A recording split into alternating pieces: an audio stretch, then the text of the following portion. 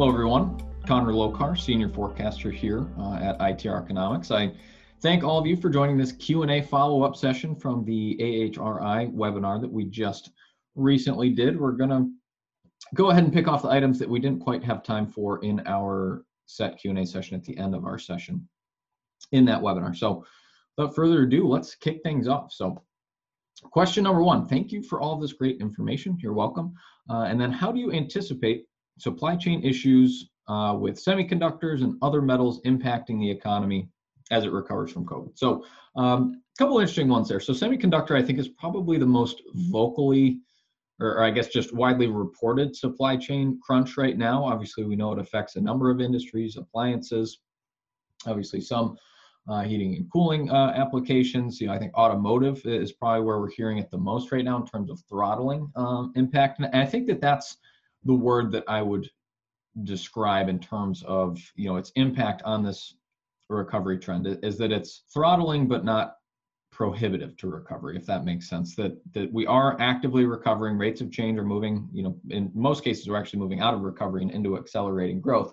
Automotive production is a little bit lagged in its recovery. North American auto production, we actually just downgraded, likely due to not necessarily an absence of demand, but we tempered that recovery based on some production issues that we're seeing. So, on the margins, I would say it's going to perhaps trim, a few tenths of a percentage point in growth here or there on the economy, but not outright prevent recovery. So it's a challenge. Certainly, it certainly exists. When we look at other metals, steel, copper, aluminum, whether it's either just issues getting the material or obviously paying obscene premiums to get it, that's being absorbed into the economy. And so it's not taking recovery off the table. It's just making some of our jobs a little bit more challenging here. So next question.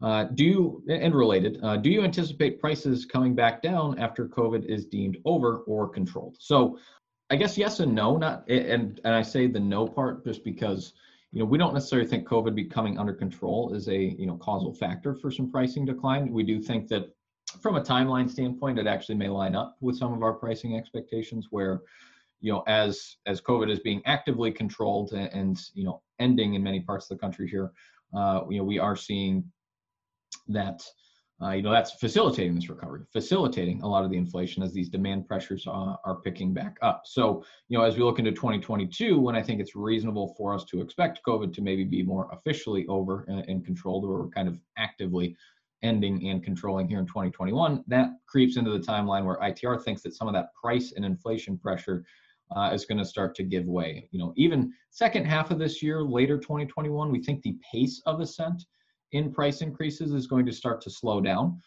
So slowing growth is still growth, so it would mean upside pressure on pricing, but we don't think it's going to be quite at the obscene pace of rise that we've seen over the last 6 or so months, a little bit more depending on the commodity that you're looking at that's been occurring.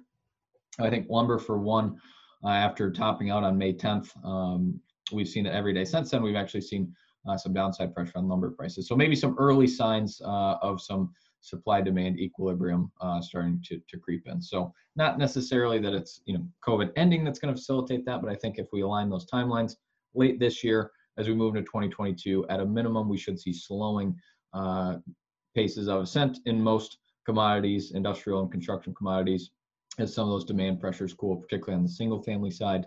Whether or not that gives way to outright pricing decline, I think is a little too early for us to tell at ITR. Our forecasts for commodities are only out about 4 quarters, so we're just peeking into early 2022 at this point, where most of our expectations are for slowing price ascent. And as we evaluate some leading indicator decline that we're anticipating to see later this year, get an idea of that slope on the backside in 2022, I'll be able to make more pointed commentary as far as our price is actually going to outright recede, as opposed to just perhaps plateauing or slowing in their pace of ascent. So next, on your curve showing the max tax rate over the next 5 years, and on the curve showing the max tax rate, what is your projection for an increase into what rate in the next 5 years? So given the political, underpinnings, obviously, for a tax change, that's a tough one to answer, other than we've seen various reports where I'm reluctant to assign an exact number because even the current administration is having trouble pegging down an exact number. I think our general commentary, the safest I can make at this point is just up, an upward direction. Maybe I think it's most probable if we do see a tax hike. ITR President Alan Bolio and I have chatted on this, where I agree with his comments that if we do see it in the next 5 years, it's probably most probable that we'll see it in the next 18 months before the midterms, because that will be, if history typically shows, if you win a general election, you generally have a tough time in the midterm. So just ensuring that they can move that over the goal line when Democrats have House and Senate control makes that likelihood higher here for the near term. So I will say generally up, but I'm reluctant to pick an exact, to what rate we might see that go up. Top individual tax rates, I think they're talking about high 30s. Corporate tax, there's tons of tax rates there, but obviously the general inclination there seems to be in an upward direction in the short to medium term. My 2030 conversation is more end of this decade, 2030s, perhaps for some unavoidable tax increases based on some of these Social Security, Medicare, Medicaid demographic tax-based issues that I talked about in the webinar. So next question. So what are your thoughts on cryptocurrency? So this has become, I think, obviously much more mainstream, not only with the retail investors, but associated reporting on it.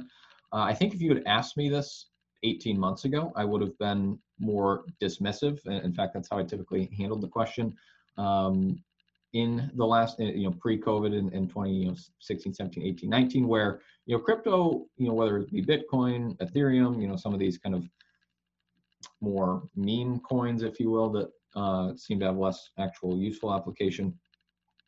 They always, not that I thought they were insignificant, but in terms of our macroeconomic analysis or even our microeconomic, industry or company forecasting, they just weren't wholly germane to our analysis in those areas, where it was kind of happening on the side. We were paying attention to it, but as far as like moving the needle, from a GDP standpoint, just not a lot was happening there. So that brings us to the last 18 months, where obviously we've seen massive increases in things like Bitcoin, Ethereum, some other cryptocurrencies.